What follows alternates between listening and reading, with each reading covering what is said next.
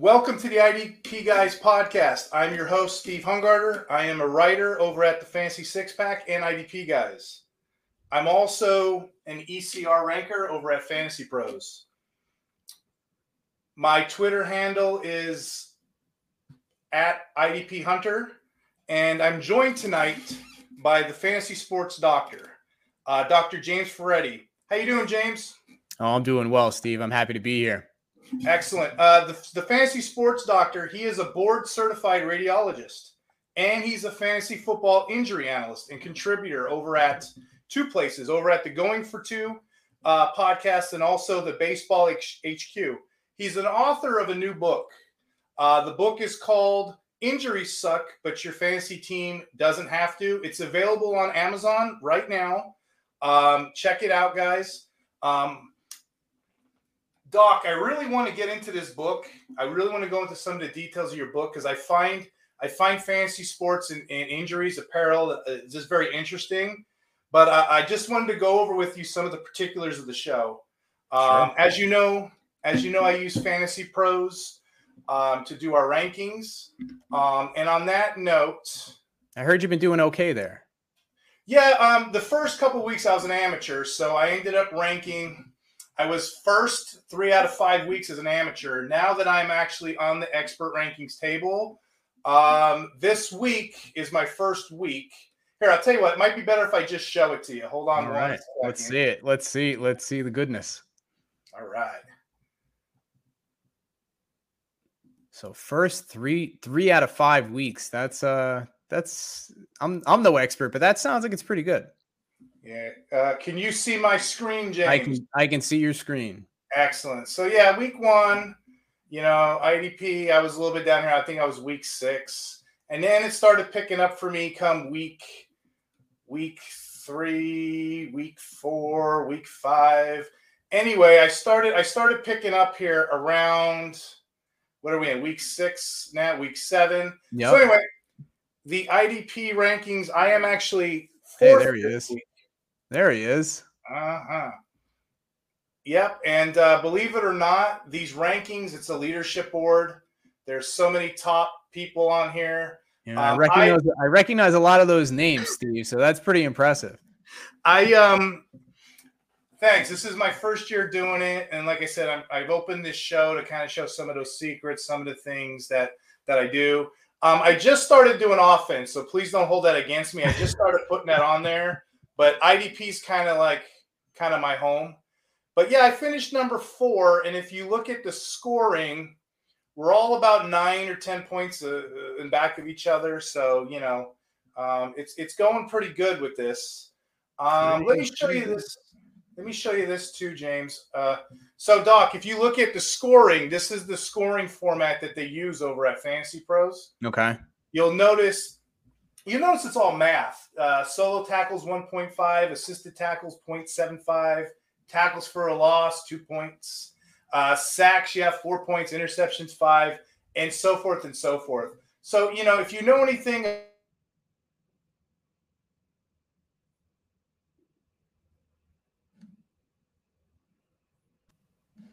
please look at your scoring before you draft, and also know the general rules and guidelines, because that's going to determine how we rank these folks. Very good advice, which surprisingly enough is something that I think not enough people do. They don't look at their guy. I've been in so many leagues, even expert leagues, where people are like, "Hey, why'd you draft that guy?" And it's like, "Oh, well, he's good, right?" It's like, "Well, yeah, but in this league, they only score whatever for this, so that guy would be ranked a lot lower." And it's like, "Oh, yeah, I didn't look at that."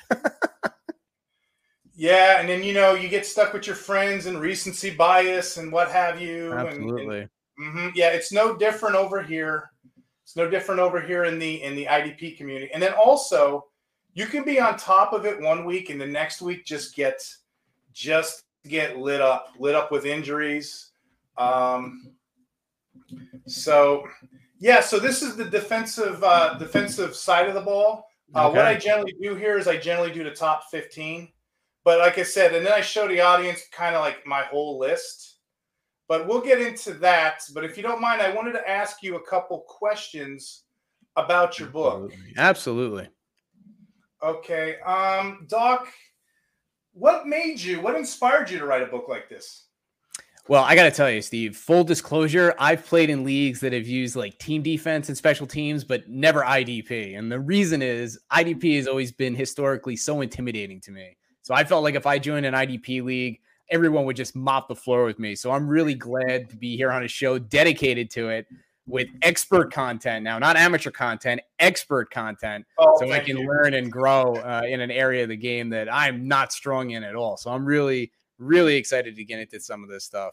To answer your question about the book, when I started playing fantasy football, essentially there was no injury content. There wasn't even really social media because I'm that old. You'd get a report or you get a quote on an injured player, and from the player, the coach, something like he's fine, or similar to today that he's day to day, or quote out for a few weeks. And you kind of had to make your roster decisions based off of that. So as I progressed through my medical career, I learned more about the anatomy of the body, how it functions and heals. And then I learned a lot more about imaging as a radiologist, x-rays, CAT scans, MRIs that diagnose these injuries. And that's what I do now. I'm a doctor and I specialize in radiology. So I read those images and try to put the pieces of the puzzle together. So I wrote the book to basically combine the really useful parts of my medical training and my work as a radiologist that pertain to fantasy sports. So someone could read the book or listen to the book and get the benefit of those past 20 plus years of my training and work in the medical field and my experience as a fantasy sports player, and hopefully be able to utilize that thought process and the techniques that I use every day when I'm managing my fantasy teams. And that's what hopefully we're going to explore a little bit more today on the show with some of the injured players now on the defensive side of the ball, which I'm really excited for.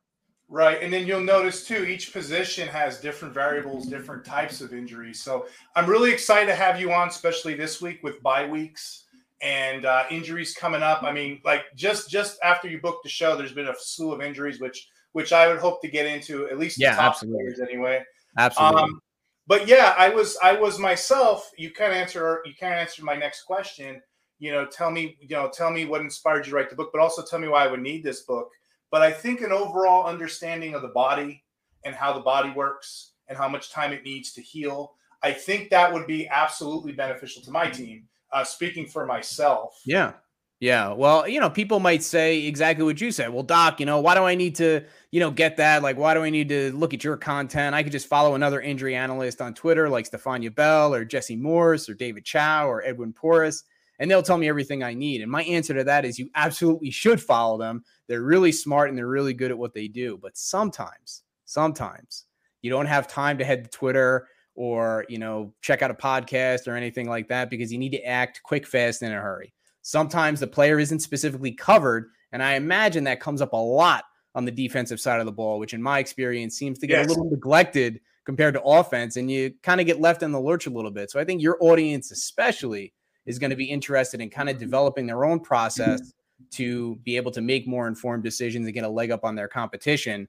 And hopefully that's why they're watching the show here, because this is not content that is available in a lot of places I found. Really, really useful.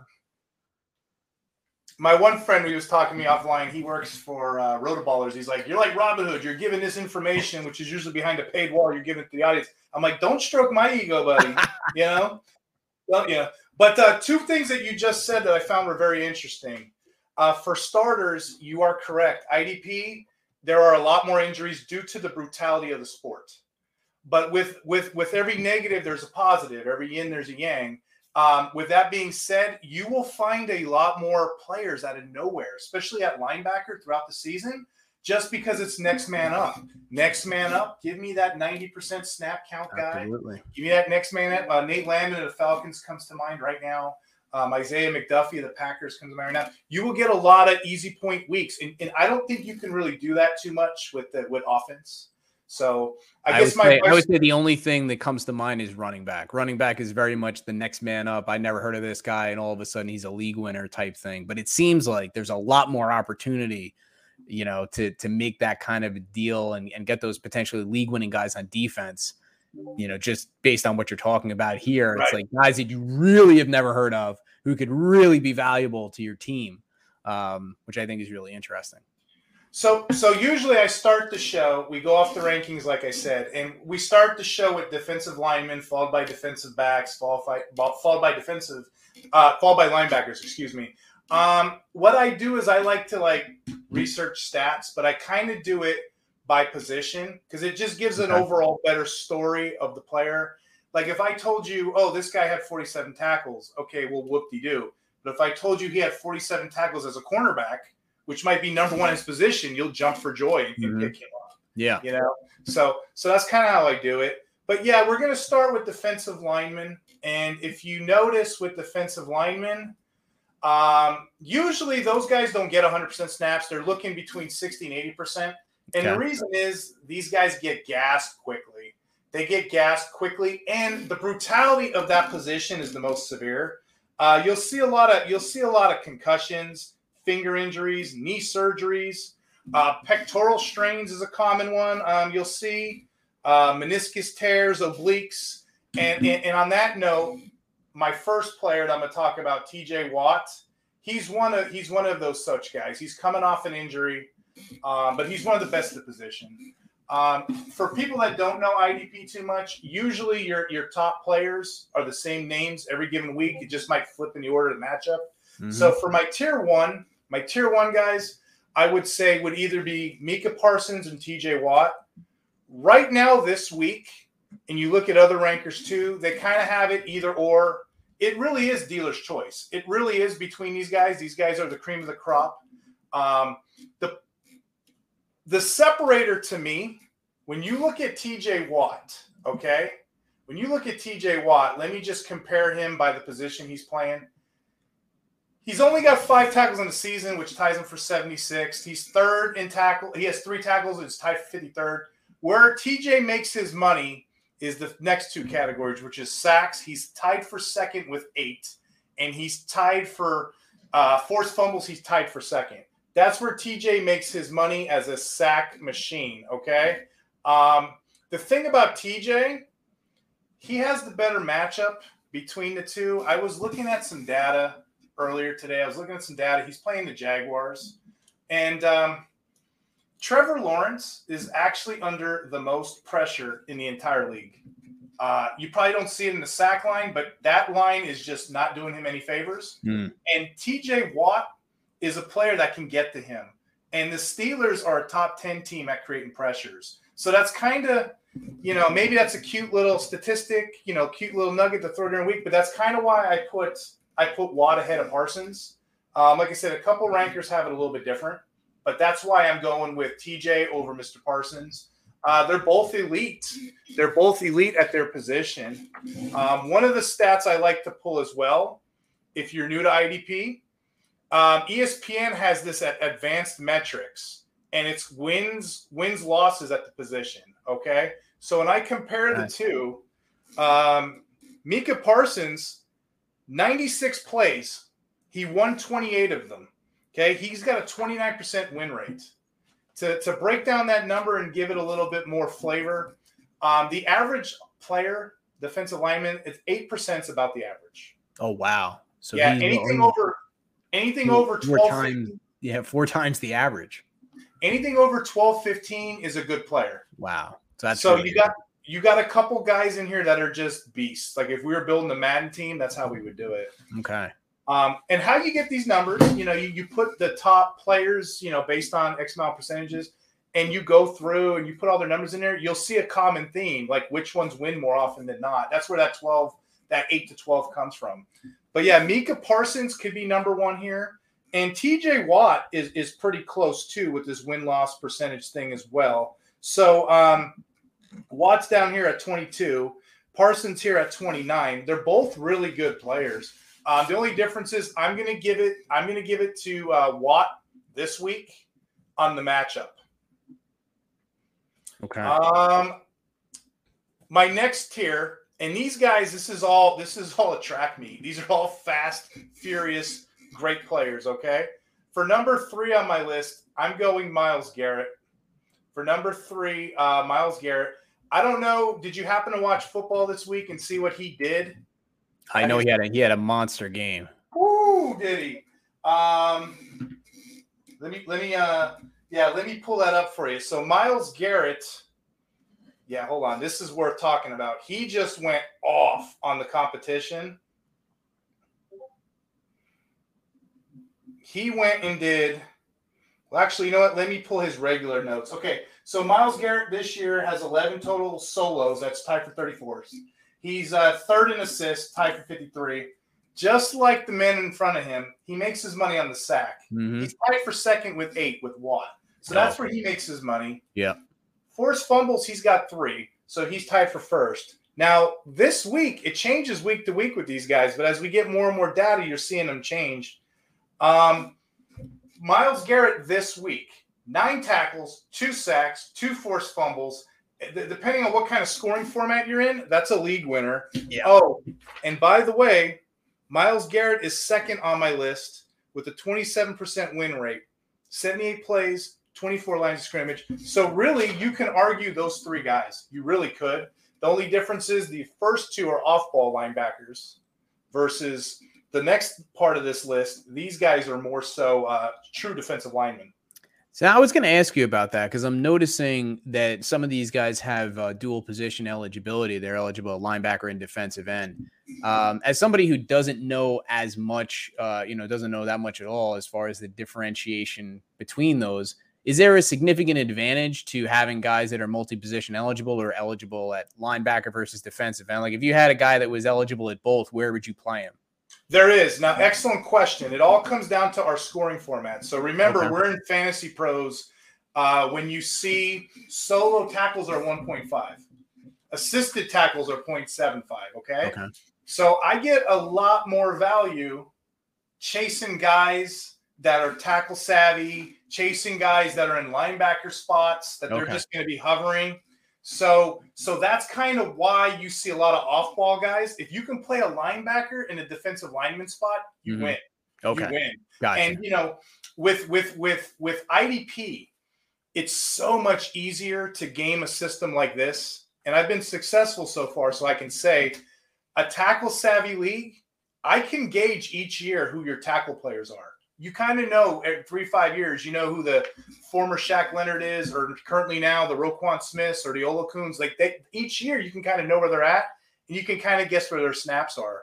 But what you can't do, Doc, is it's impossible to gauge sacks, and it's impossible to gauge interceptions. Sack-heavy leagues is a little more trickier. Gotcha. Okay. You'll see certain players on this list that are way down, and people are like, why? Because it's the format. The format here, we're trying to chase the tackles and the sacks. We're trying to chase the sacks with the tackles, if that makes sense. Gotcha. Yep. Off-ball linebackers are key to most of our sleeper formats. Moving on to number 4 on this list. Hold on, let me pull that back up there. Yep, moving on to number 4 on this list is Max Crosby. Honestly, any given week, he can be number 1 too. Where Max Crosby makes his money is he is incredible with the snap count. Doc, remember at the beginning I was telling you the average defensive lineman gets about 60 to 80% of snaps? Yep. Okay, Max Crosby. Let's pull up some data on Max Crosby. I realize there's some people that may not see so I'm just going to go ahead and speak it. Max Crosby each week is a freak nature. Week 1, he generated 98% of snaps. Oh my God. I know. Week 2, 91% of snaps. Week 3, 95. Weeks 4 through 6, 100%. And week 7, he decided to take a little break on us. He only gave us 97%. Oh my God. Yeah, he's an Iron Man. You don't see that too much. You don't see that too often. You see these guys come off the field for like nickel and dime downs. You see these guys come off. So if you see a guy above the average, above the benchmark I said, that's crazy. So for that alone, he's valuable. Usually I will argue the top 3 before Myles Garrett went off is Crosby, Watt, Parsons. Those other 2 have an advantage because they get moved around all the time. For Crosby, he's a straight hands in the dirt, defensive end. He goes after it. But let me tell you what he did with his time. With all of those snaps, he has 21 tackles. That's tied for 3rd at his position. Okay. He's got 12 assists, which is number 1. And he's 7th in sack. He's 7 sacks, so that ties him for 6th. Wow. I don't know how you are, but I'm a numbers guy. I really enjoy looking at stuff like that because when you look at the numbers, it really tells you who the player is. So he is good at tackles, but he's even better at assists. So what does that tell you? He's helping his team out. He's a team player. Definitely keep a guy like that in the field, right? Definitely helping out his brothers and sisters on the field. Absolutely. Those are your usual players. Those are the usual ones you usually see. Now, when we go down to the rest of this list, when we go down and we're looking, all these guys too have a case to be in tier 1, but it's just a tiny list. This guy here, Daniel Hunter. A lot of folks don't know Daniel Hunter because he gets hurt in most seasons. He's kind of quiet. He's over there in the Vikings. Okay. But Daniel Hunter is a baller. If you ever look at Daniel Hunter in real life, he's built. He's a built machine just like Myles Garrett. He just doesn't get any of the attention. Let me show you some of his stats, okay? When you look at Daniel Hunter for the Vikings,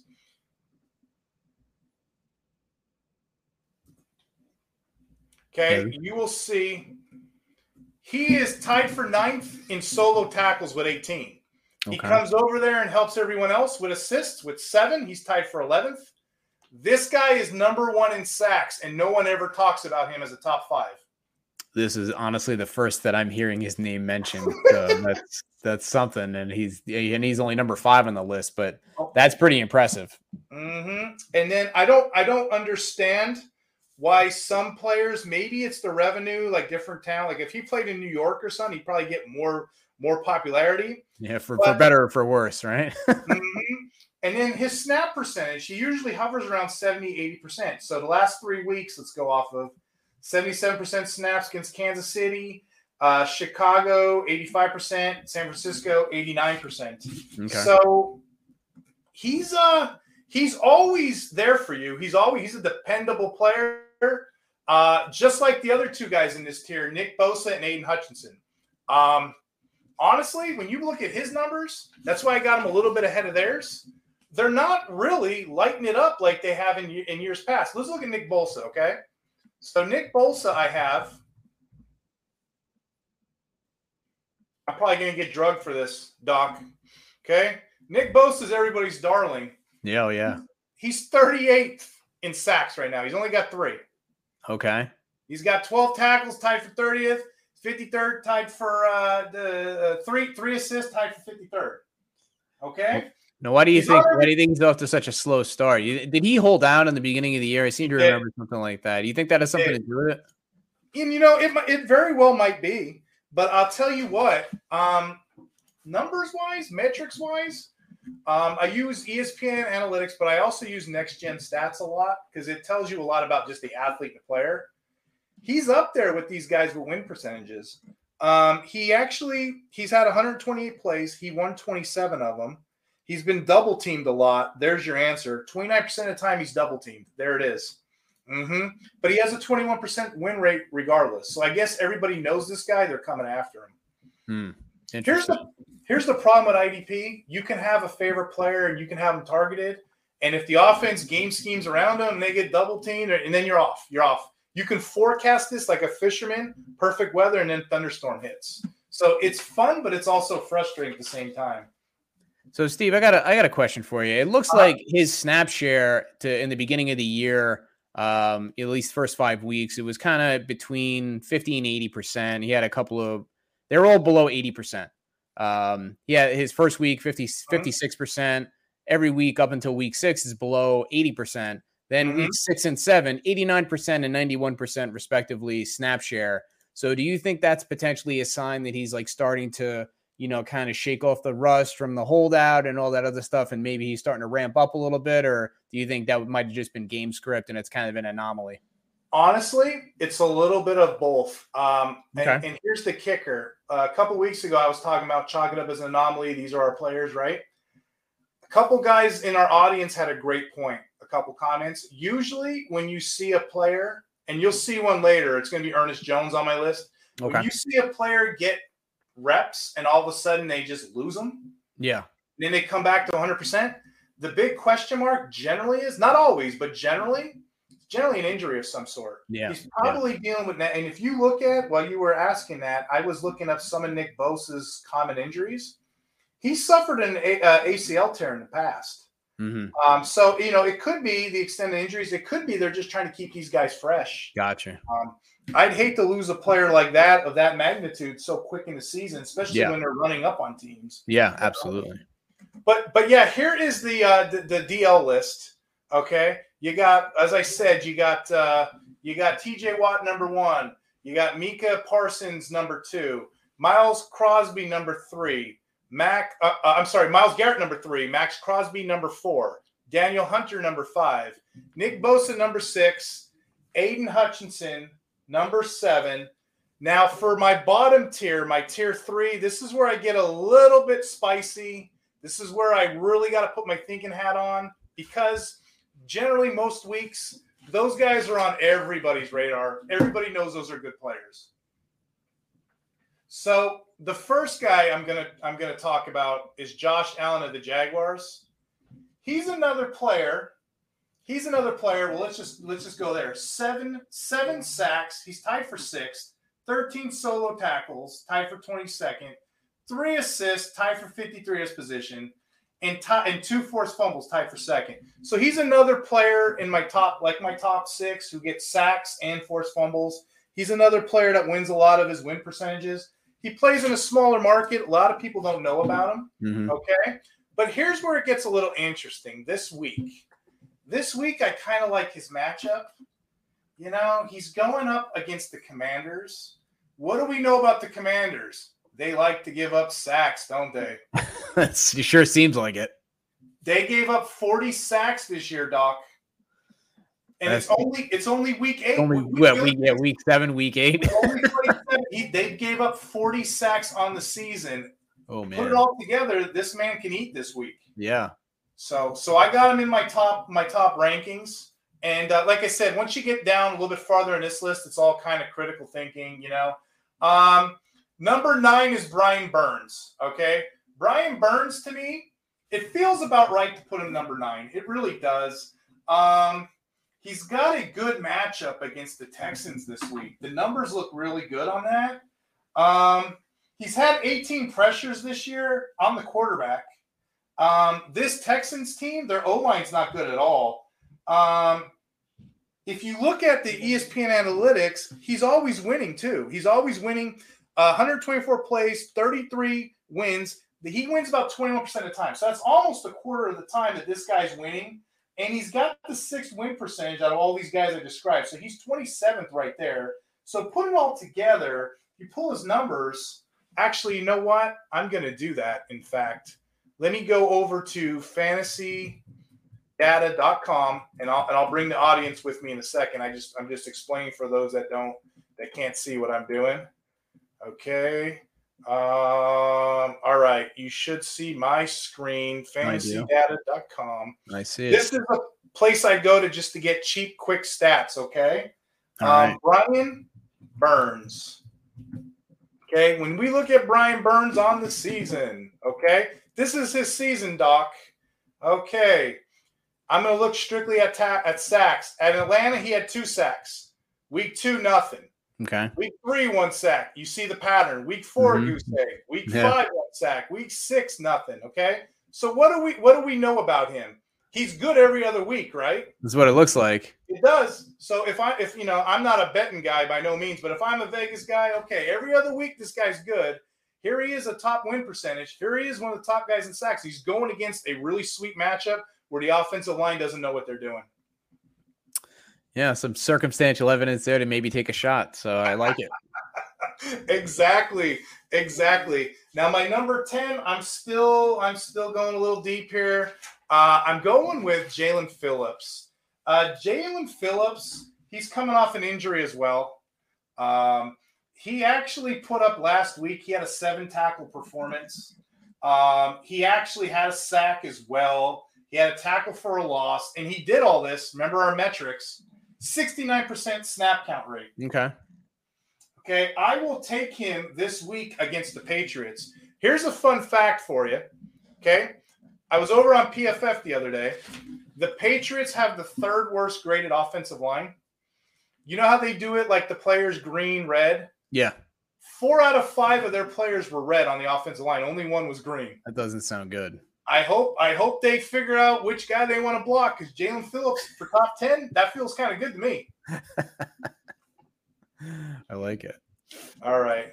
And like a lot of it's guessing, but it just makes sense to me to put Phillips and then after him Reddick. Hassan Reddick had a slow start to the year, but if you look at this guy, he's had 5 sacks in the last 4 games.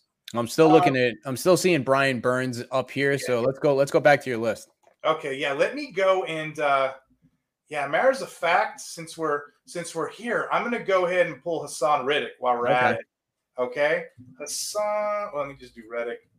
My spelling isn't the greatest. I know you're a doctor, so I'm trying not to embarrass myself. The beautiful thing about being a doctor is you don't have to have good spelling because our handwriting is so bad nobody can read it anyway. That's funny. I thought it was penmanship. It's all of it. You should see some of the scripts that I used to write. They were borderline illegible. Can you see my game log? Yeah, I can see it. Hassan Reddick. So he started off slow this year. A lot of players got put off. A couple of leagues I'm in, they even dropped them. Mm-hmm. But if you look at after week 5, 6, he's been on. If you go back to week 4, the Commanders game is when he generated his first sack against that terrible line. Mm-hmm. But if you look at 2.5, 2, 3, he's on a hot streak. So he has had 5.5 sacks in the last 4 games. I mean, looks like he's really getting after the quarterback pretty good. I mean, and simply put, yeah, it's hard not to put him in anyone's top 10.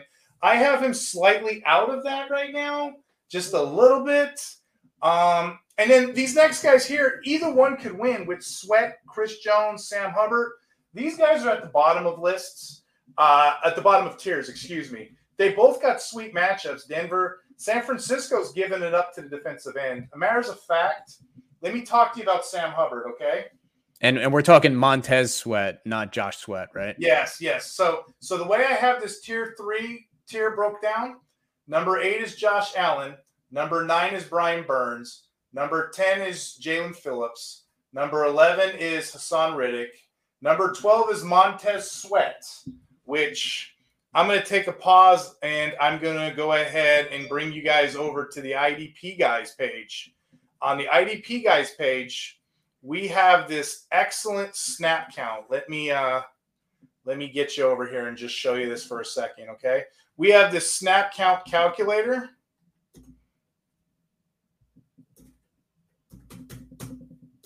Oh, you know what? It's not coming up for. Oh, there it is. Oh,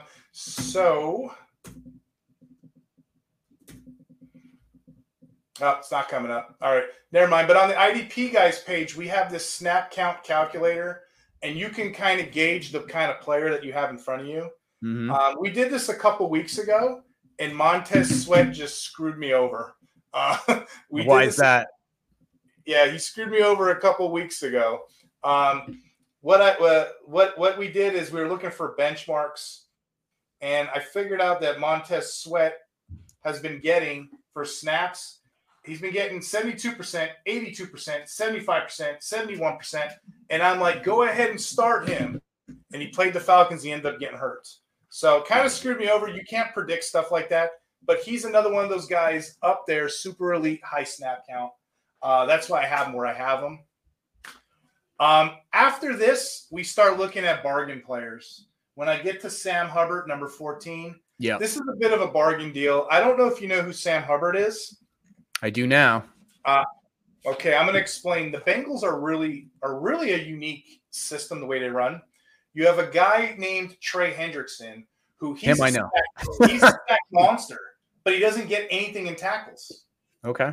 And you have Sam Hubbard, who's more of a tackle guy, and he'll get you a sack once in a while. So you have a Ferrari and a Volkswagen. You got a Ferrari and whatever. You got the Volkswagen. Volkswagen will get you home once in a while. Mm-hmm. You know, gas tank will get you home. Will get you to work, right? Yeah. Now, in sack-heavy leagues, Trey Hendrickson, he's probably a top 15 player. Sure. Leagues like this, he's probably not even top 40 on our list because he doesn't get us tackles. Interesting. Yeah, very interesting. Players move up and down. Now, here we have Sam Hubbard. Know your scoring system, folks. Know your scoring system. Thank you. So, Sam Hubbard, okay, here's my reasoning for Sam Hubbard because people look at this and they're like, good grief. Good grief. Meatloaf again. Like, this guy, there's nothing really interesting about him. But let me explain. He has 18 tackles on the season. That's tied for 9th at his position. Mm-hmm. That's decent. He's got 11 assists. He's tied for second at his position. Team player, that's decent too. He's only got 3 sacks, okay? Sam Hubbard, he's going up against the 49ers. You would think the 49ers are an elite team, not at defensive end. They're ranked 15th, so they're middle of the pack. So what do we have here? We have a player who's probably middle of the pack himself, 9th in tackles, 11th in assists. You know, he'll get you a sack every other week, and he's playing the 15th best position. I mean, you can't really do wrong putting him as your 14th, 15th lineman a week, but that's how I justify it. He'll get you good but not great stats. I mean, that's Steve, good. I have a question for you as far as the process. I don't know if you heard about this yet, but Brock Purdy apparently developed some late concussion symptoms, and they put him in after the game on the flight home apparently, and they put him in the concussion protocol. Most likely, Brock Purdy is not going to be available for the 49ers this week, unless he kind of is in, the upper percentage of players. Most of them miss at least a week. And we have Roschon Johnson. We're still waiting for him to come back and practice again. It's been 2 weeks, so no guarantees there. But it looks like Sam Darnold's going to get the start now for the 49ers. So does that alter your process at all as far as Sam Hubbard now going up against not Brock Purdy, but Sam Darnold maybe squeaking out another sack or two in addition to all those tackles that he's projected to get? Honestly, they're similar type players. Like I don't care who the 49ers have in there, a game manager, that sort of thing. They'll get neither does Kyle Shanahan. As long as it's not Trey Lance, he doesn't care who it is. Right. And I hate to sound like that. That sounds so negative, but that's my personal opinion on Brock Purdy. Now, newsflash, guess what? Brock Purdy this year has what was he ranked? I think in 12. He's in the top 12, top 14. He's a startable player. He's putting up stats. I think he's quarterback 14 or 15, something like that. So just to me, the eye test, they're kind of similar base players. I'm not worried about it. Either one, Hubbard can eat on. I'm not worried. Gotcha. It doesn't change my assessment either way. Gotcha. Okay. Good to know. So this last guy is a bit controversial. Okay. I'm going to explain this to you. Quinnen Williams has only a half a sack this season. He's a Jets defensive tackle. Most people don't have the balls to put him here. I'm putting him here. Okay. This is a leadership board. This is a scoring challenge. I got some steady picks here. I need to try to see if I can hit lightning in a bottle. Got it. What's that? I said got it. So this is your shot. This is your shot to hold on to that number one expert ranking. Trying. So Quinnen Williams is going against the Giants. What do we know about the Giants? They're a soft matchup. Soft as butter. They give up the second. You know that offensive line isn't very good. Terrible. You got Quinnen Williams, who's an actual beast. If you were to pull up his analytics, he gets double teamed 70% of the time. That's just how the position is. But 116 plays, he actually wins 19, so he's in the 16th percentile. So he's above average. So what do we have here? We got a player who hasn't really scored at all this year, okay? He's a top player going up against a soft matchup.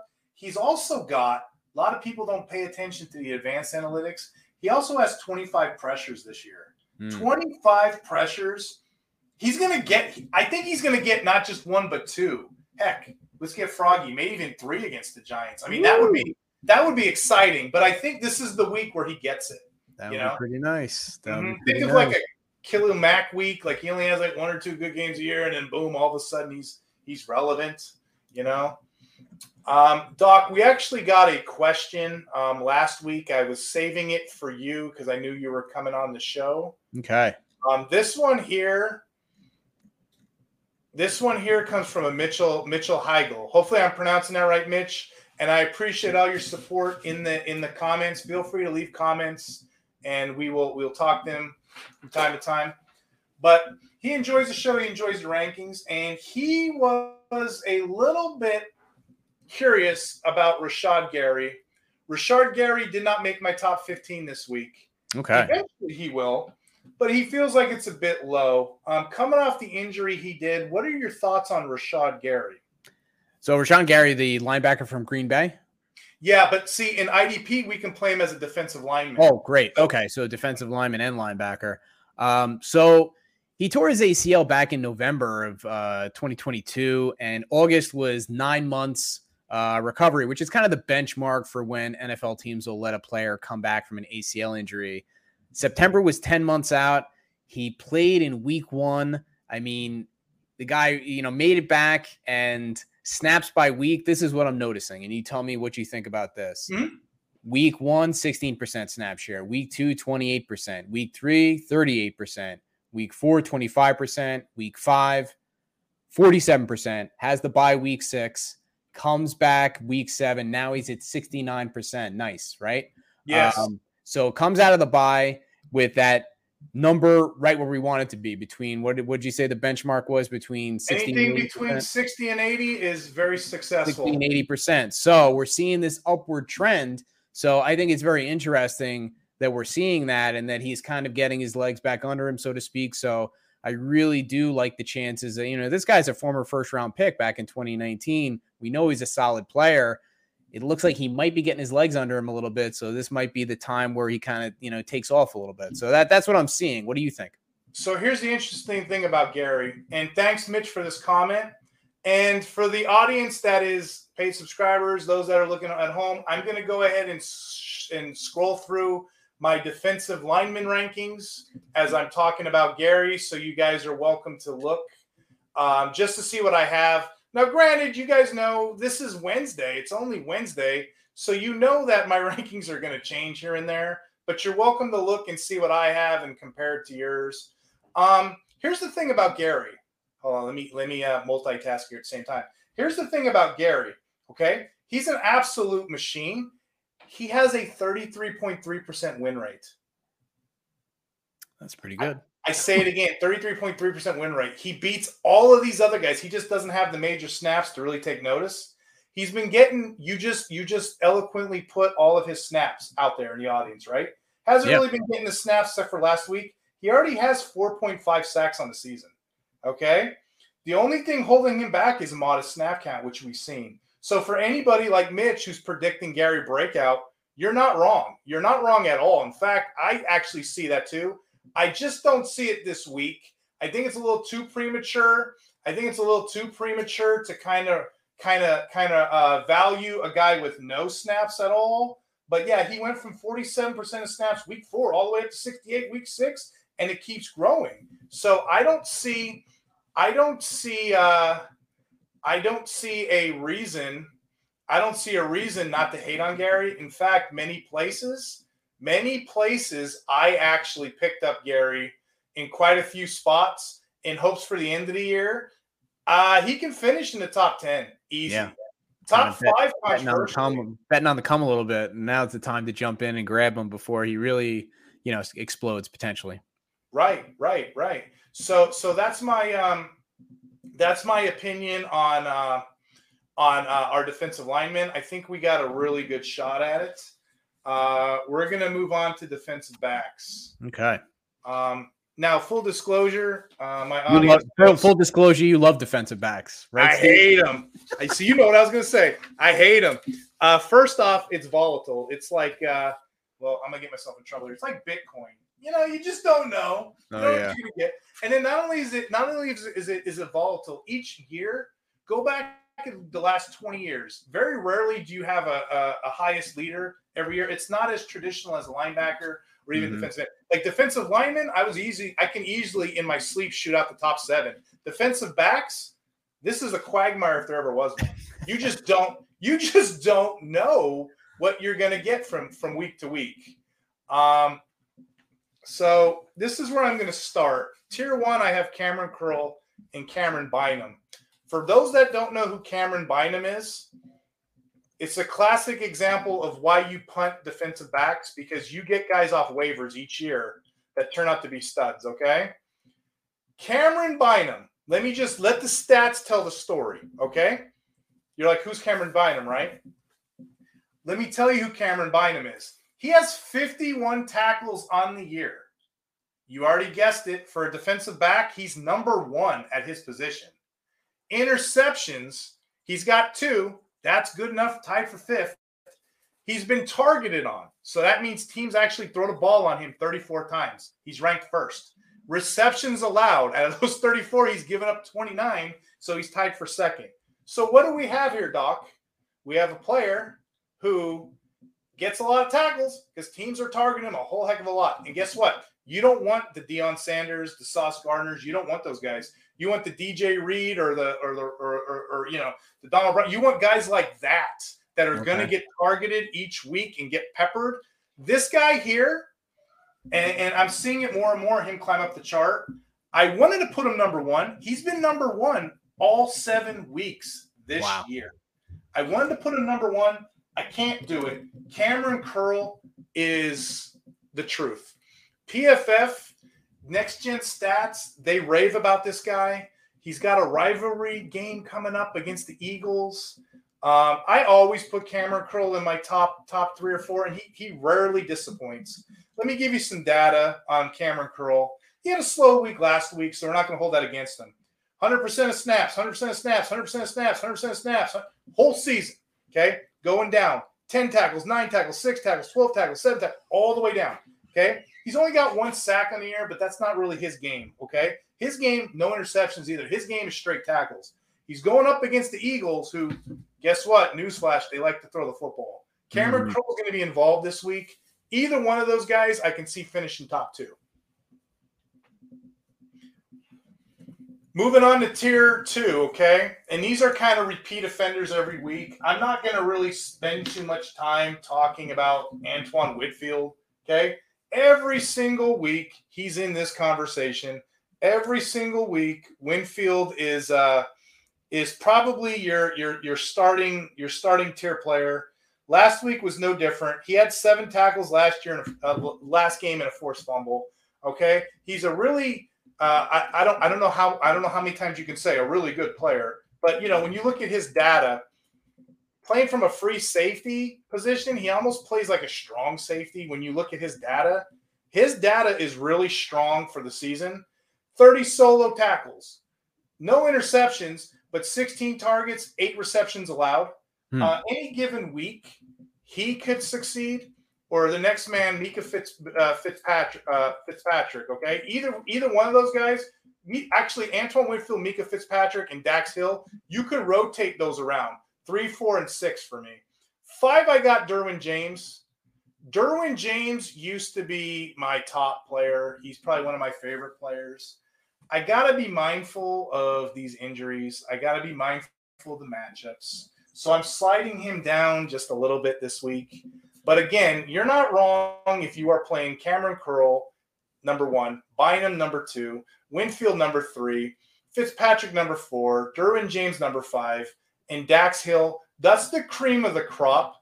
Where the list gets a little bit sneaky, where this list gets a little more sneaky is when you get to the tier 3 players. I see a big tier 3 here. Because it can go either way. It really can. The top of the list for me is Jalen Petrie, who's kind of running off of injuries himself, but he's got a fairly good advantage this week. It's a plus matchup in my opinion. Okay, it's a fair advantage. Whatever you want to say. Jalen Petrie, he's back from a bye week. Okay, I'm firing him up in lineups everywhere I can. Okay. Petrie's going up against the Panthers.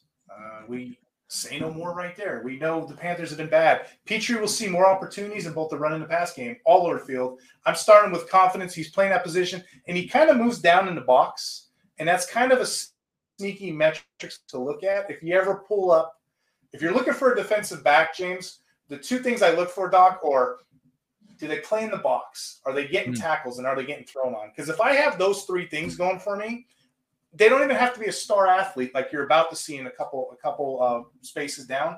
They don't have to be a star athlete. If they're just playing that position that way, they're going to end up getting points. In this case, we know Petrie's a baller. I expect him to get on track this week against the Panthers. So quick question for you, Steve. For somebody who doesn't really know the numbers as well when it comes to defensive back like myself, when you look at targets and you look at pass coverage percentage, like what are some good benchmarks for – like what's a good number to say, okay, this guy's getting targeted a decent amount, but he's not giving up a lot. He's making tackles and he's not giving up a lot of receptions. Yeah. So good question. So usually what I'll do is I'll look at the average. Like each year in the NFL, if you've noticed in the last 3-4 years, the passing average goes up. Mm-hmm. So player Steve Atwater right now would probably be in the middle of the pack. They just don't throw it up back then as they do now. Yeah. Just like it's kind of silly to compare like Terry Bradshaw or Joe Namath to Kirk Cousins. It's kind of impossible to do.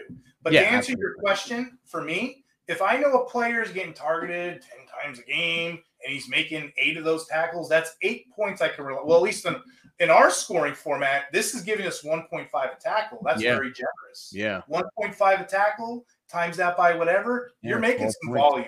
Yep. So this is kind of gaming the system a little bit. We're not really ranking them based on the best players. We're ranking them more so on who's available, who's getting hit. And passing catches allowed, I'm looking for around 10, 8 to 10. If I see it, those are good points for me. The other thing I haven't really mentioned is snap count over here, because I don't really care for defensive backs. Mm-hmm. Everybody on this list has a common trend. They're all getting 90 to 100% of snaps, every single one of them. Or you're not on my list. I'm punting you all the way down the list. I don't want to take a chance with the guy that I don't know. I don't want to take a chance with it. Why would I? So that's why I have them where I do. This next one you're going to enjoy. This next player I have, his name is Julian Blackman. Okay? He is not an athlete. You will see him get beat on the field as much as possible. But you know what makes him special? The Colts defensive scheme. The Colts defensive scheme is amazing for that position. So what they do is they move their strong safety into the box. A lot of guys call that the sweet spot because now you're playing another linebacker, okay? Okay, everybody says that, but what does that actually mean? Okay, this guy here, 230 of his plays this year, he has played from the box safety role. 230 snaps this season, okay? He's got a matchup against Derek Carr, who we know is king of short throws. Yeah, checking it out, right? He's going to do it. So this guy's in a position to make plays all game, okay? Now, last but not least, let's talk about his stats, okay? Because an average player can be in the position, but is he going to do anything with it? Well, so far this season, he has 38 solo tackles. That's good for 5th at his position. 5th at his position, I got him ranked 7, so something's not right in this scoring system, right? 21, 2 interceptions, that's tied for 5th, right? 24 targets, to answer your question, so that's what, 3 or 4 a week? That's good. Tied for 8th. So, that's pretty good, getting targeted that much. And then receptions, at those 24, he's given up 18, so that's tied for 5th. So when you put it all together, we kind of like, if we were designing a Madden football player, that's kind of what I want. I kind of want a guy who's going to be lingering around, making the play, making the tackle, generating stats. This guy by default is going to make someone's top 10. I just so happen to put him at 8. Okay. Moving on. And I don't know if you'd like to elaborate on this injury as well, but Budda Baker got hurt. He got hurt. Actually, this is a good one for you, actually, Doc. We got Budda Baker at 8, and then we got Jamal Adams at 13. Both of these guys are coming back off of hamstring injuries, if I'm not mistaken. I don't know if they're lingering, but it didn't look like it on the field. These guys here are going to be stepping up. They're going to be in the top 15 conversation every week. It's just a question of, as we go through the season, how many more snaps are they going to get? Jamal Adams had 85% of snaps last week, which kind of hurts my Julian Love shares. But Baker, they're taking a little bit of a different approach with. With Budda Baker, they threw him in there, and he got 100% of the snaps. Yep. 100%, 6 tackles, boom. So that tells us something. There's a clue. They don't really think it's a big deal. They don't think it's lingering and bothering. But I was asking you, just as a sports doctor specialist, hamstring injuries lingering. What are the pros and cons there? Yeah, well, the thing, anytime you have an injury to muscles, tendons, ligaments, there's grades. And depending on, and I'm sure anybody that's played or listened to any injury analysis for any length of time know the main grades: grade 1, grade 2, grade 3. So what does that mean? It means on imaging, can you actually see a tear in the structure? So you get an MRI, do you actually see the structure is torn or not? So if it's completely torn, that's a grade 3. Usually those players need surgery. Grade 2 means there's a partial tear to the structure. which is worse than a grade 1, where you can see that there's an injury, there's some swelling around it, there's some swelling in the tissue, but it's not actually torn on the imaging. So big difference there. And when you hear that, when you hear a grade 1 versus a grade 2, that's really a differentiator. Grade 1 injuries are ones that guys can kind of gut it out, the old rub some dirt on it and, give it a week or two to heal, and they usually can play through it. When you have a partial tear, that really ups the ante. Those are when you have grade 2 injuries. Those are when guys usually hit the IR. If they come back too early, that can make it worse. And then they can be out even longer.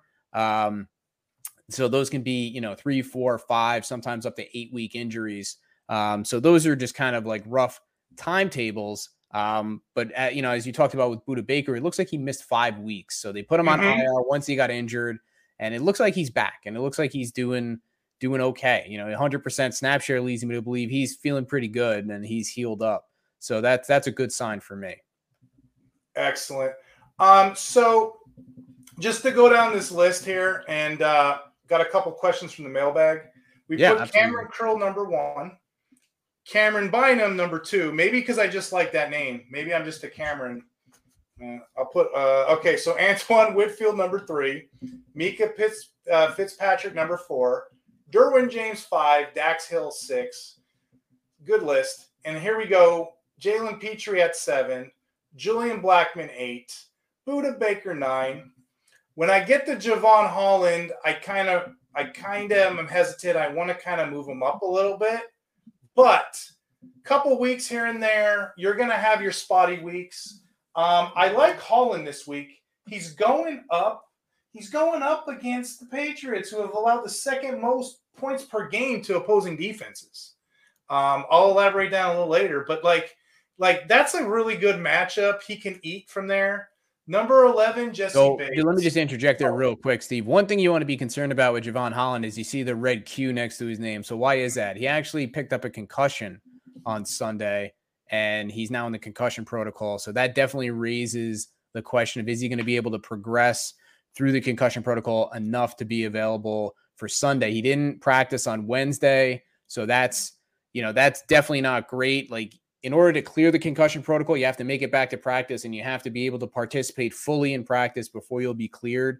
So as the week progresses, if you see that he's back at practice and he practices fully, good sign he's going to be available. If you don't see that, pretty good sign that he's not going to be available on Sunday. So definitely a wait and see, wait, watch and see on him. Great point. Great point. And a little trivia for the audience. We do these IDP rankings so early in the week. We don't always catch the injuries, what have you. Usually I don't start panicking. I mean, I got the sports doctor on today, so we're talking rankings. We're talking injuries. I don't start panicking until I see Thursday, Friday. If I see that doubtful, I don't know if you guys know, so I'm just going to put it here just in the broad audience.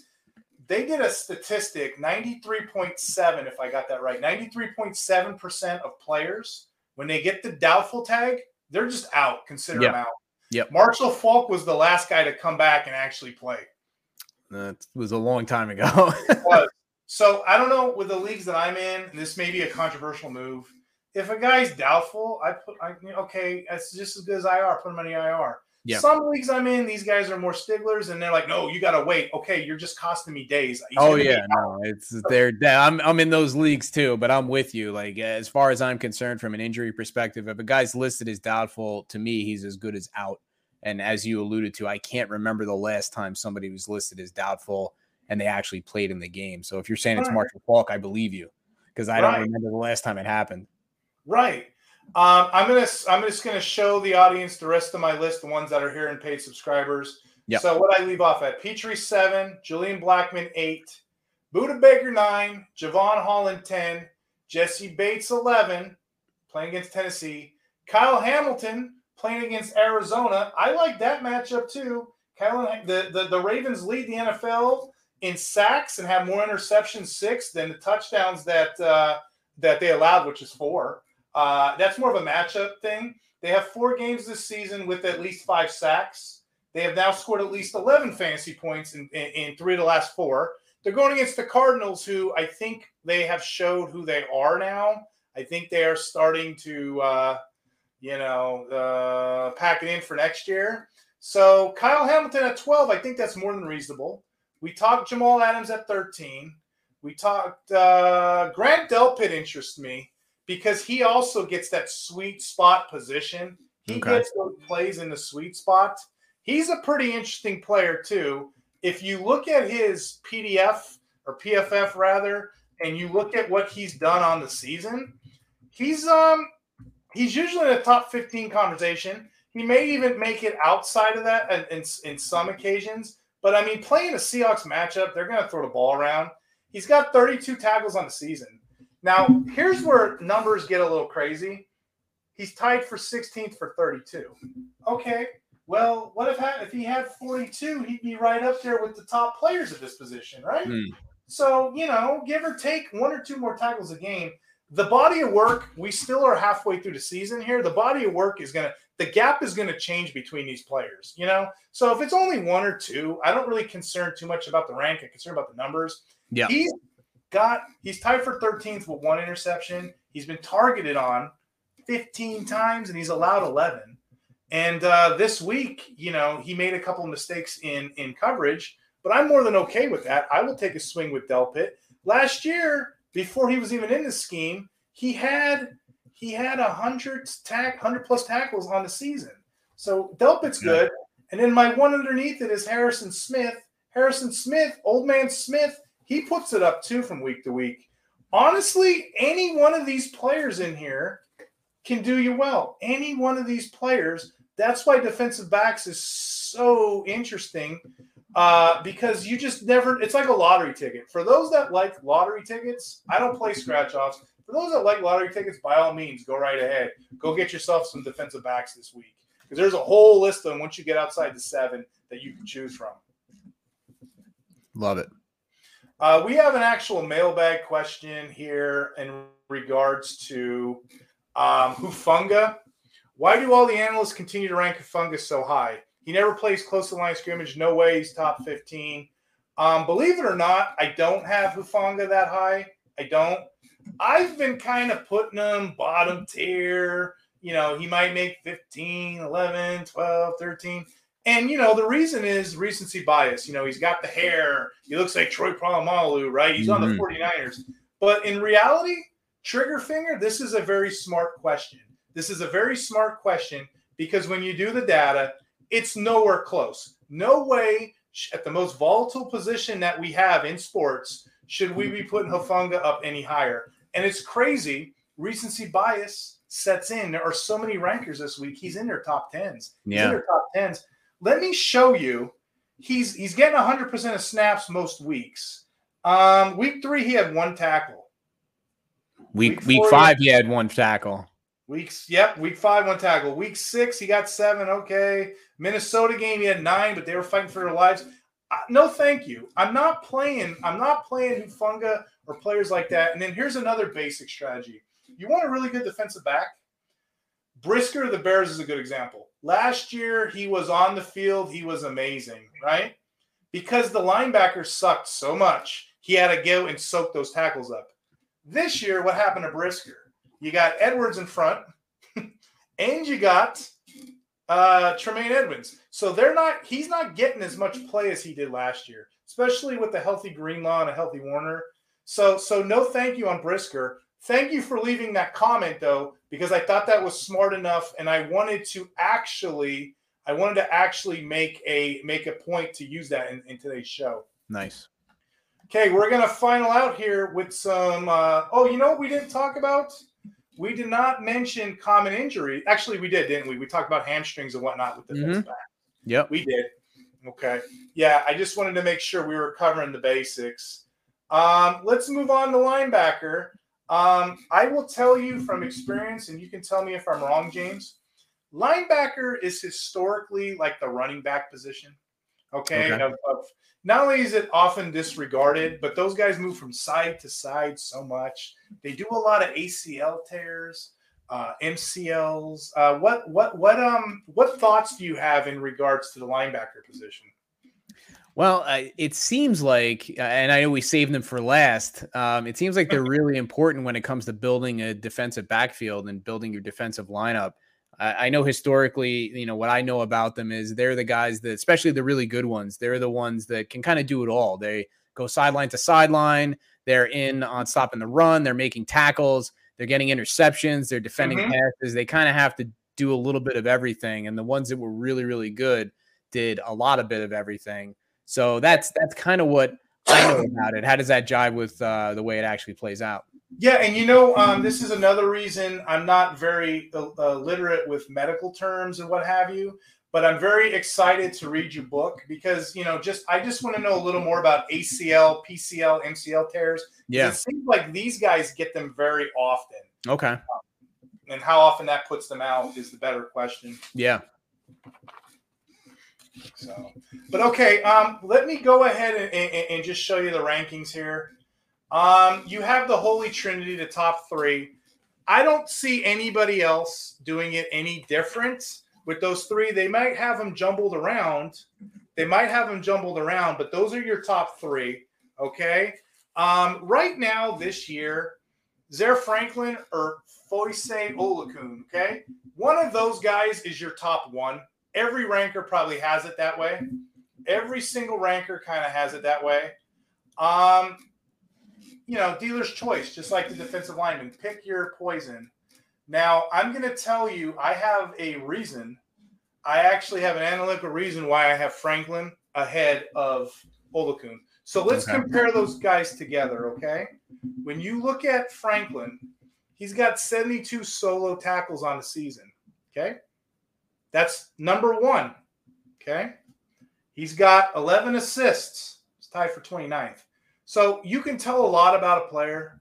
What kind of player is he? This guy knocks you down, you're staying down. He's a beast, right? Doesn't really make too much of the teamwork. Doesn't need it. This is what he does. This is his game. He's got a forced fumble. That's good enough for second at his position. And he also has 2 sacks. That's who Franklin is as a player right now. This is what we see, okay?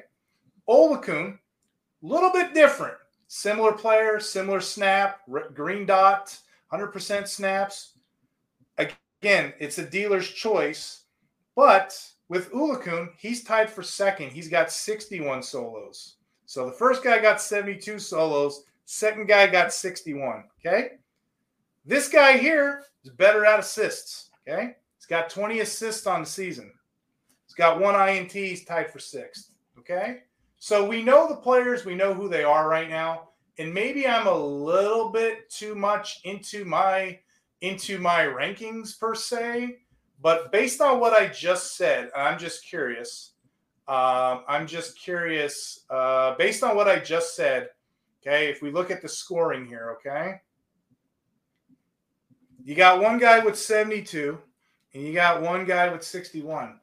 Just doing fast math, we get 1.5 for the solo, we get 0.75 for the assist. That's double. That is double every time. Every time my guy makes a solo and your guy makes an assist, right? Yep. It's important to know these players and schemes. It's important. So I got a guy who's a team player. Yay, good for you. But guess what? It's not going to win my fantasy week. Right. Okay? Let's do some fast math. Again, I don't claim to be a mathematician. So let me just see here. So if I was to do Franklin, 72 by time 105, so that's 108. 108. So it's 108. And then let's do the 0.75 assists. Okay.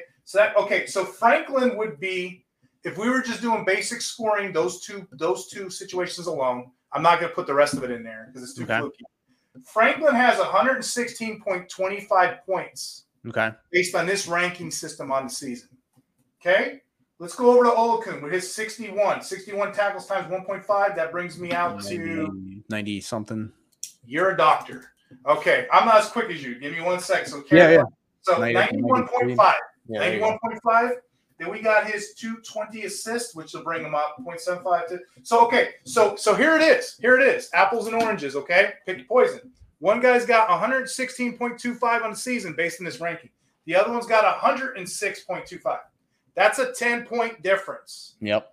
That's a huge difference. Okay. If you're an assistive player and maybe I'm too far looking hard into these rankings, but that's what I'm doing. That's what I'm doing here. Okay. Between these two guys, apples and oranges, one is a true tackler while the other one is more. And you know what? Olakun, I'll say it right now, Olakun's probably a better player. Franklin's just in a position to succeed. You know, You know who else is a better player? Than probably, maybe not both of them, but Roquan Smith. Roquan Smith is amazing, a real life player, and it's sad. It is so sad that I have him number 3, but I just can't do it. I can't find a way. I can't find a way to put him up there any higher than that. Roquan Smith. Have you seen the Ravens play lately? I haven't seen them play specifically, but I'm very familiar with who Roquan Smith is. Okay, so how about this? Have you seen the Ravens play last year? That defense was horrible. Oh, yeah. Defense looks good this year, right? Yeah. Roquan Smith is a candidate for Defensive Player of the Year. Okay? Yeah, no, not only is he in position, he's making players better around him. He's making people better around him. And when you make other people better around you, guess what? You lose a little bit of points here and there. Yeah. Yeah, I think that's the way it works. So something else I want to interject on with Roquan really quick. So again, we got the red Q there, which is always, piques my interest. So he's dealing with a shoulder injury. He didn't practice today. No further details on what's going on there, but definitely something that you want to watch going into practices Thursday and Friday. Sometimes it's just a veteran day off, no big deal. But sometimes these things linger. So if he's not practicing tomorrow, he's not practicing on Friday, then we got to be worried. If he's back, partially practicing, and then he elevates to a full practice on Friday, probably no big deal. But the shoulder is, one of those areas where it could be nothing. It could be a bruise and he's just getting some rest, or it could be, we're seeing like with Deshaun Watson with his rotator cuff, and, we have Deebo Samuel's dealing with a broken shoulder blade, so there are other things in there that can get hurt. That can keep you out for a little bit and hurt your performance. So just something to keep an eye on for everybody in the early part of the week going into the later part of the week. Awesome. And then with Roquan too, every year he's historically good. 4.5 sacks, 3 out of the last 5 years. Top 3 tackler last season as well. You're not wrong to have either one of those 3. Either one of those 3 can win you a week, but that's kind of the order I have it. Franklin, Olokun, Smith. Most people do not have a problem with either one of those guys the way it's put down. Now, the rest of my list, on the other hand, you're going to see linebackers all over the place. I can justify those numbers, but they probably don't look like other ranking sites. Remember, we're chasing tackles, right?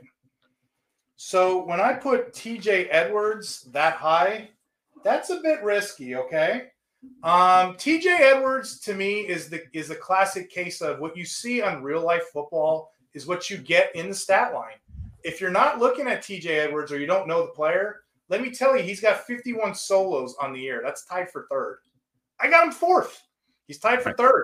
He's also not too bad with assists, tied for 15th. And he's number 1. Actually, he's tied right now. So he'd be 2nd right now in forced fumbles with 1. So overall, the player is really good.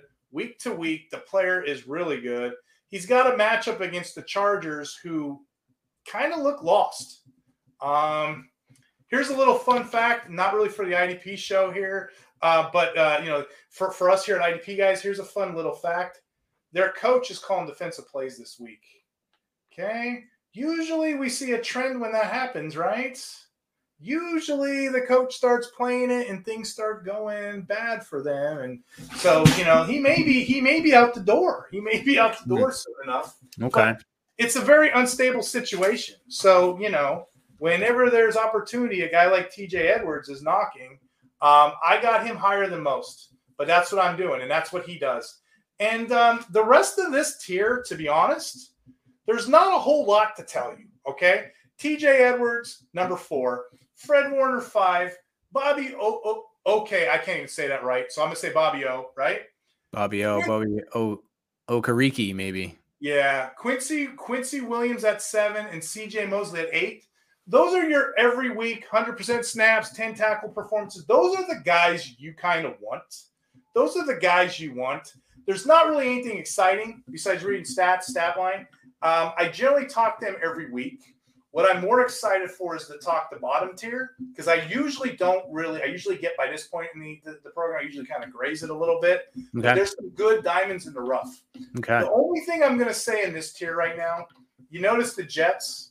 Not only do we have 2 Jets in there, it almost looks like it's backwards, don't we? We have CJ Mosley after Quincy Williams. Mm-hmm. That seems a little bit suspicious, okay? let's match them up a little bit because I'd like to compare them together. I'd like to compare those guys together. Okay, so C.J. Mosley going against the Giants, 14th best in the matchup. They bleed to the linebacker, 43.80 points per position. So either one of these guys, possibly both, are going to eat, right? C.J. Mosley, 44 solo tackles. He's tied for 8th. Quincy Williams is tied for 11th with 43. Now, here's why I kind of compared it to. Okay, one guy has 43 tackles. He's 11th. And the other one's got 44, tied for 8th. It's one friggin' tackle. Right? So the rankings, don't get stuck on the rankings too much. It's just a way to compare apples and oranges. Yeah. The assists are there. This is where Quincy excels. Quincy excels in assists. He's got 11, tied for 29th. Mosley's up there too. Okay. Forced fumbles, he's tied for 2nd.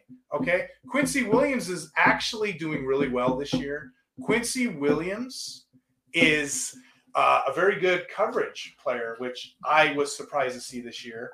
This is another case of C.J. Mosley, just like the Roquan Smith mold. Both of those players, C.J. Mosley's like the linchpin in a hand grenade, okay? He's the pin that makes it all work. Weeks when C.J. Mosley's not in, that team does not excel. They do not. Falls apart. So Quincy Williams' success, owe that to the leadership around him. Because I don't see him as a C.J. Mosley player. I see them as two opposite players, actually. But both right now are excelling in that system. Both of them are doing very well. And that's why I kind of brought him up the way I did. Okay. That ranking doesn't change. They kind of shift based on the matchup.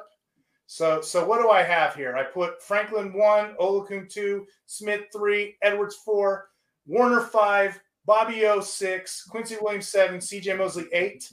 This is the tier I kind of want to feast on, okay? This tier 4, tier 3. I kind of want to focus on that, okay? Okay. So we're going to go with Bobby Wagner, okay? And I have to go to the mailbag on this one because this one kind of made me think this week, okay? Okay. Can you see my screen? I see it. What's up with Bobby Wagner? He gives up on effort on the field when he plays from time to time. And he's up and down.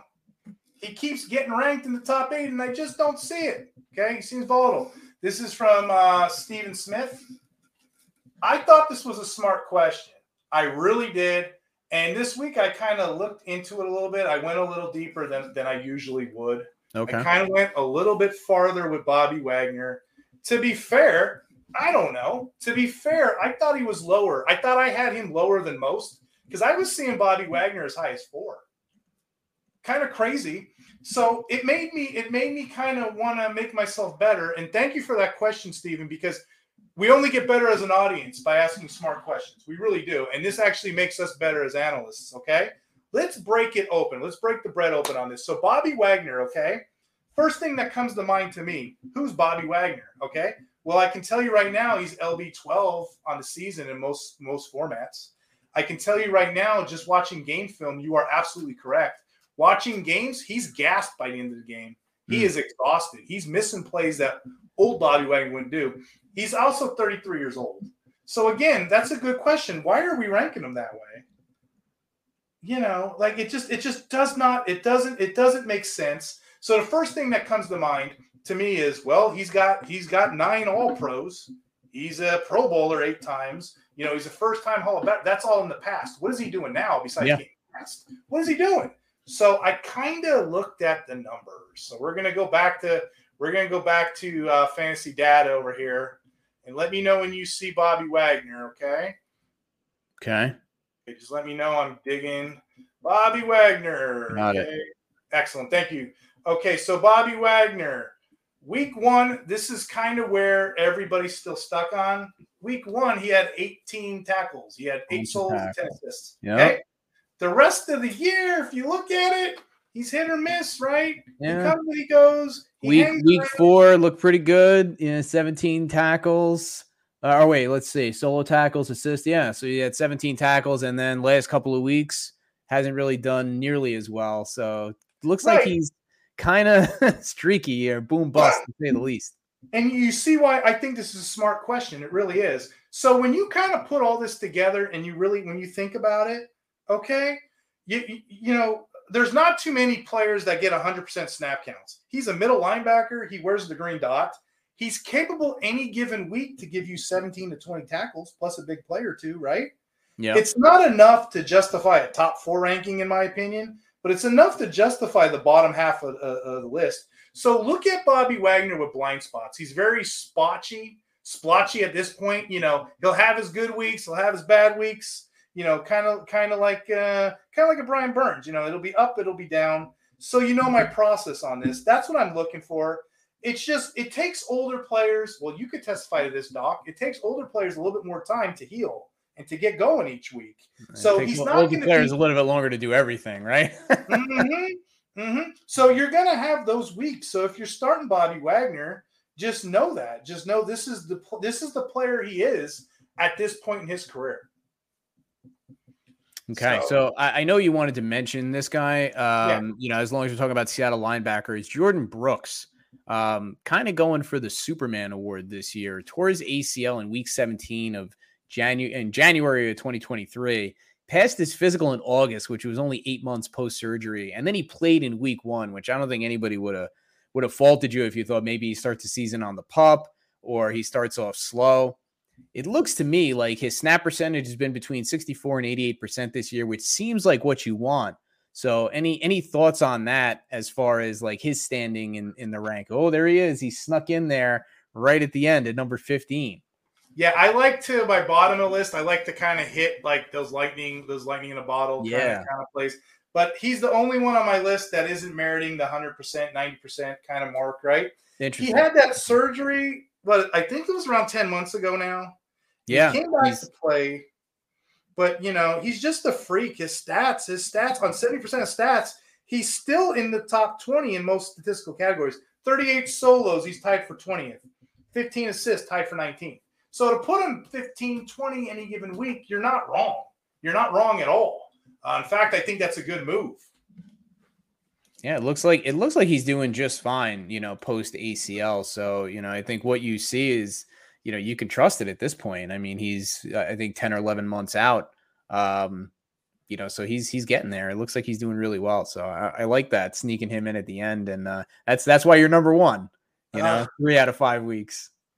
The other thing I like to do with the bottom of this list, you're looking for 100% players, and this is what we have. 10, we have Kaiser White. 11, we have Terrell Bernard. 12, we have Quay Walker. 13, we have Logan Wilson. Okay, you're not wrong with any of those guys right there. It's all on preference. It's all matchup based, okay? Let's talk Kaiser White. Every single week, that guy is on the radar.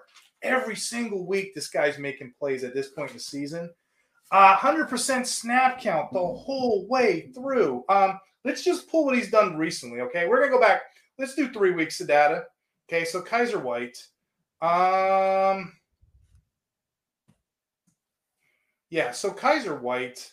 And just for the audience listening in, I'm just going to read some of this. Week 1, 100%. Week 2, 100%. Week 3, 100%. Week 4, 100%. See the trend? 5, 106. All of it's 100%. Every single week, the last 3 weeks, 10 tackles, 8 tackles, 5 tackles. Sack one of the weeks. I mean, every single week he's on the field. He's a top 10 play to me this week because he's playing the Ravens. The Ravens are the second best matchup to the linebacker.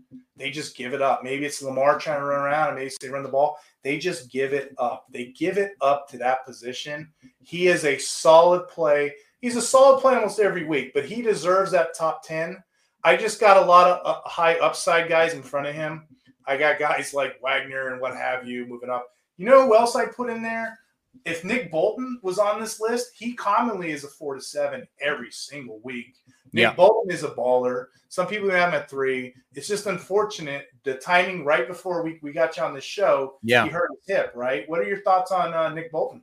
So it looks like Nick Bolton dislocated his wrist. So the issue with that is even when you put the bones back into place, when you dislocate, the bone comes out of the joint, and the joints, you know, now it's no longer functional. So you put the bones back in place so you get the functionality back. But a lot of times when you do that, you stretch and you injure the ligaments and sometimes the tendons that are kind of holding things in place, and you need to repair and stabilize the wrist. So they're giving him an 8-week time frame at this point to kind of repair things, and I think that's a good time frame. So we're looking like we're going to be without him for probably at least the next 2 months and maybe longer. So that brings, next man up is Drew Tranquil. So what do you think about him? I like Drew Tranquil. Every time Tranquil gets an opportunity to succeed, he does well with it. For whatever reason, the Chiefs didn't promise him a position at all. But again, whenever Bolton's out, they give him the green dot. So I don't know if they're just not telling him outright. But yeah, between him and you know what, Gay, don't sleep on Gay either. Gay's been leading the team in tackles. So I think when you put it all together, I think that Tranquil is the better, knowledgeable football IQ guy, and Gay is the better player. So Willie Gay, the linebacker for the Chiefs. Yeah. If you look at his weeks when he actually gets to play, he is he's very successful. Okay. So I just want to move on a little bit here. We covered Wagner. We covered White. Number 11 is Terrell Bernard. It's safe to say, guys, Terrell Bernard's a top 10 linebacker moving forward. If you don't know Terrell Bernard, most people did at the beginning of the year. Matt Milano getting hurt. It's been musical chairs. It's been a nightmare for the Bills linebacker core.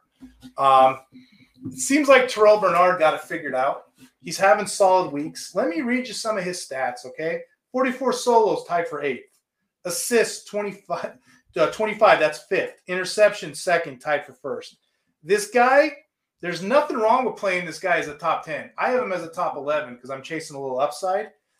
He's safe. He's as safe as it can be the rest of the year. So kudos to you, smart managers, that picked him up, okay? Every format out there, pretty good. But also, the reason why Bernard is interesting to me is because the LB2 is non-existent, okay? All year round, from A.J. Klein to Dorian. And you know what? 2 games ago, I thought we had it figured out. I thought we figured out that Dotson is not a good player. Dorian Williams, the rookie, will play LB2. Guess what happened last week? And most people don't realize this. Last week against the Patriots, at halftime, they benched Dorian Williams and they brought back in Dotson. So more to follow. That's musical chairs all single year. I don't want to get stuck with either one, but I'm more than okay with the one linebacker who's playing and getting consistent play. I'm more than okay with him. Okay. We're going to go back. Oh, good. I'm sorry. No, good. I was just going to say, when we get to the end of the linebacker list, what we can do, one of the things I'm known for, going for 2 is they do the rapid fire injury review. So we can kind of bang through quite a few injuries here just in the last few minutes and give people some guys to maybe watch out for in the weeks to come that they might want to put on their radar now, kind of see how they do, and then maybe add them, as needed. Awesome. So I actually, while we were doing that, I actually was able to get on IDP Guys. IDP Guys has this cool content. They have this, we have an injury tracker too, so I can show you that when we get there. But they have this snap count creator. And what you can do is you can look at certain players. Ooh, look at that. We're going to go to Ernest Jones because I have Ernest Jones on the list, right? Mm-hmm. Okay, I have Ernest Jones on the list. Okay, now while we're pulling this up, can you guys see the snap count tool? Yep. Okay, excellent. So while we're talking about Ernest Jones, okay, let me just read you his stats as we find Ernest Jones, okay? So as you know, there he is. Okay, Ernest Jones this year, 48 solo tackles, tied for 5th. Assists, 19, tied for 8th. He's a very good player on a bad team, right? He also gets the Cowboys, which is the 9th best matchup, okay? It sounds too good to be true, but this is why we're analysts. Be careful. Please be careful if you're playing Ernest Jones this week. The reason I have him so low, and we kind of talked about this earlier, hopefully you can see me highlighting this. Ernest Jones is 100% ball snap player, linebacker like the rest of this list, right? 100% week 1, 100% week 2, 100% week 3, 100% week 4. Be careful. 100% week 5. Be careful. What the heck happened week 6? Yeah, what happened? What happened week 7? And as my 78% week 6, 81% week 7, so a significant drop off there. So what was the deal? As my audience correctly figured out a few weeks ago, whenever you see a player all of a sudden just drop in snaps, we chalk it up as an anomaly, but there's probably an injury there. So I went on Twitter trying to figure out what it could possibly be.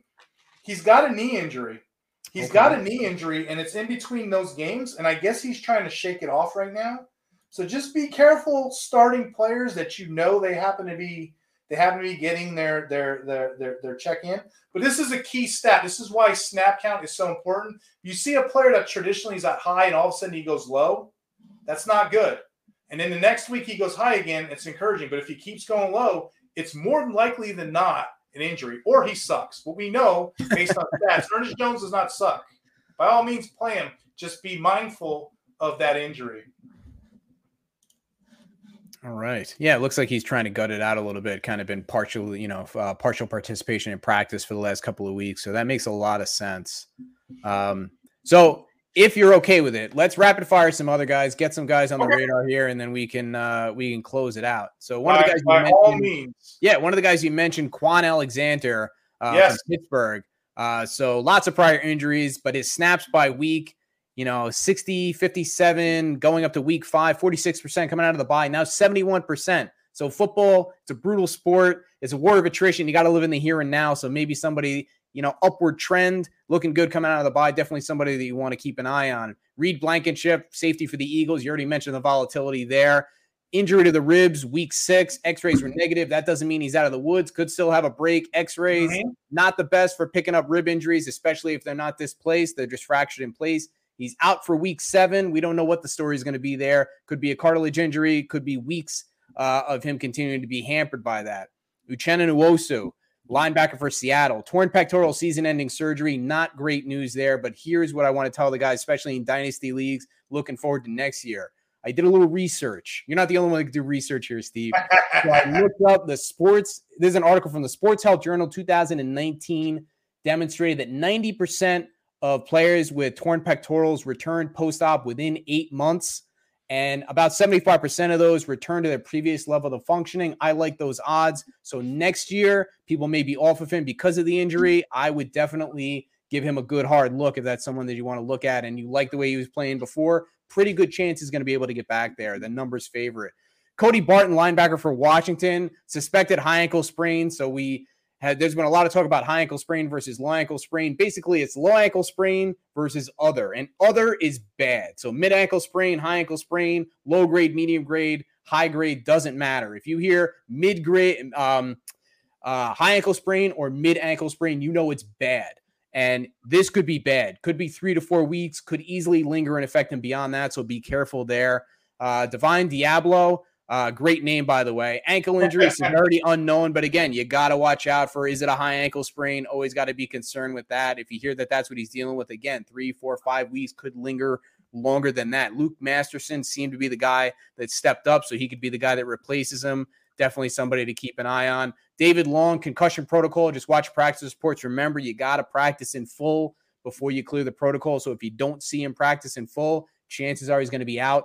Cornerback for the Las Vegas Raiders. And we got a couple more. I know you love the defensive backs, but we'd be remiss if we didn't mention Jeremy Chin. So he had a quadriceps injury. He's on IR. So what that tells me is it's probably a grade 2 injury. So again, we talked about partial tear. So probably looking at 3, 4, maybe even up to 8 weeks with that injury. So we'll have to wait and see there. Darnell Savage, another one of your favorites, the safety from Green Bay, calf injury, looking like it could be either a grade 1 or a grade 2. If it's a grade 1, thinking 2 to 4 week time frame. Grade 2 injury, again, could be 3 to 4 weeks, could be up to 8 weeks. And then we'll leave it off with, I'm going to try his name here, Frankie Louvu, the linebacker from Carolina. So he had a hip injury. There's a few things that it could be. It could be something as simple as a hip pointer, which is basically just a bruise to the area. There's cartilage in there that you can injure. It could be a muscle strain. So still, wait, watch, and see on that. And scene. How'd I do? You did excellent. And you know what? Just to add to your Quan Alexander, we had a question in the mailbag about what about Devon White or Quan Alexander? I thought it was a sit start for a minute there. No, what Raven was asking was, why don't they make the top 10? And that's a good question. I think this is a smart question too. Quan Alexander, let's look at the data real fast. 69% week 1, 60% week 2, 65. He drops to 38% snap share. You see why I don't put these players on? Because they're too hit or miss. 44 the next week, 69. That's why Quan Alexander, and he had a great start of the year. I believe he was like 4th in tackles from start of the year. It's too hit or miss when you're trying to play a player who's only 1 or 2 downs. And then I wanted to actually hit on Devin White. Now, believe it or not, I heard that he has a foot injury. Yeah. I can't confirm or deny the significance of that, but I can confirm and deny he's not good this year. Devin White is one of those face names that everybody thinks. Everybody was excited. Week 1, he had a 12 tackle performance. Let's look at week 2, 2 tackles. Week 3, 7. Week 4, 5. Week 6, 7. Week 7, 5. For a guy getting 100%, that's ho-hum. Now he's not on my top 15. So that's why those players are not there. This is just a case of knowing name brand players, knowing who they are, and knowing where to place them in your rankings. But yeah, if you're looking at it, they're not doing very well right now. So yeah, they're not in my rankings. But excellent question, Raven. Excellent question. If you guys haven't signed up yet at idp.org, you can save 10% by using the code IDP Plus. Okay, IDP Plus Pod. And you'll get 10% off. You'll get great content. We have an awesome Discord with sit starts and analysts. I'm in there as well all week. If you need to find me, I write the waivers article on Fantasy Six Pack. I also do the standings article. As well as I'm over here, I do the pregame and postgames articles as well. Dr. James, tell the audience where they can find you.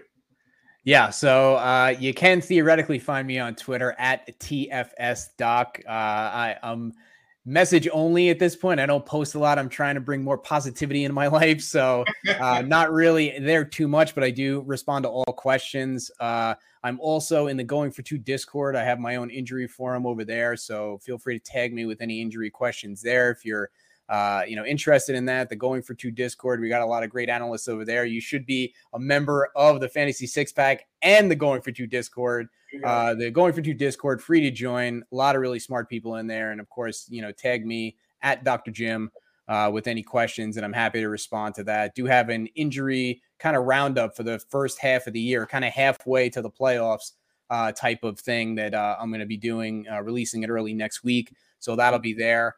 And of course, there's the book, Injuries Suck, but your fantasy team doesn't have to. It's available on print version and e-version on Amazon, and it's even available on audiobook on audible.com. And especially if you like listening to the sexy baritone voice that you're listening to right now, narrated by yours truly, the author.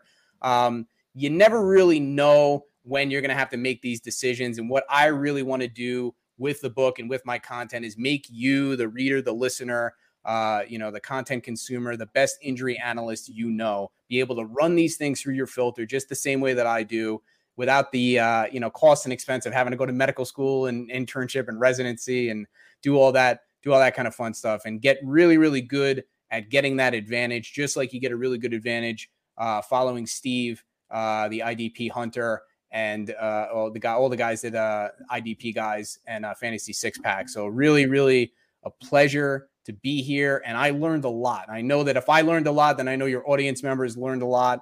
And from each other, we grow. Yeah, and you're doing great stuff here, and I'm really interested. I think you might have convinced me to maybe jump into an IDP league at some point and start smacking some people around. So I'm not going anywhere. You're gonna be hearing more from me. I'm really, really loving the content here, and keep up the great work. Awesome. And again, guys, the book Injury Sucks, but your fantasy team doesn't have to. It's on Amazon. I'm gonna pick up a copy myself. I find this fascinating, and again, I get frustrated with injuries. I know we went a little longer this episode. I get frustrated with injuries, and I feel like I learned a lot more from the doc. I'm going to check you out. I'm not a baseball guy, but I'm going to check you out on Going for Two. And well, the beautiful thing is that it applies to all sports. And I just want to throw one more thing out there. One difference, there are a lot of reporters out there, and what they do is they're great at their job. They report what other people tell them, but what other people tell them may not actually be factual. So when Adam Schefter reports that Jerome Ford has a low-grade high ankle sprain and he's going to miss a week or two, Adam Schefter's not sitting around thinking about, hey, is this really, accurate? Is this what a high ankle sprain is going to do? He's just saying, this person told me this, and I'm going to tell you, and that's great. But you got to be able to run it through your own filter, and that's where my content, putting the pieces of the puzzle together, looking at the injury, looking at the information that's out there, trying to piece it all together. That's what I do, and that's what I try to teach you to do, so you can gain an advantage over your competition, make better decisions, and hopefully win those titles. Excellent. And then we're gonna carry this out. Hopefully, Doc, you'll come back. I mean, would you come back? I would love it. It would be an honor and a privilege to be back here and learn even more. This was great. I really appreciate the opportunity to get to meet you, get to meet a new audience, and I really enjoyed it, Steve. So thanks so much. Thank you. And I told the audience, they keep watching, they keep subscribing, they keep watching. I'll keep doing this content. There's only more room to grow. We're going to end this on a positive note. Thank you for showing up. Thank you for coming. Thank you for having an audience. Hopefully this IDP podcast was informational to everyone. Hopefully we can weather the storm and kick butt this week in our leagues. Good luck. Good luck this week, everyone. All right. And see you guys.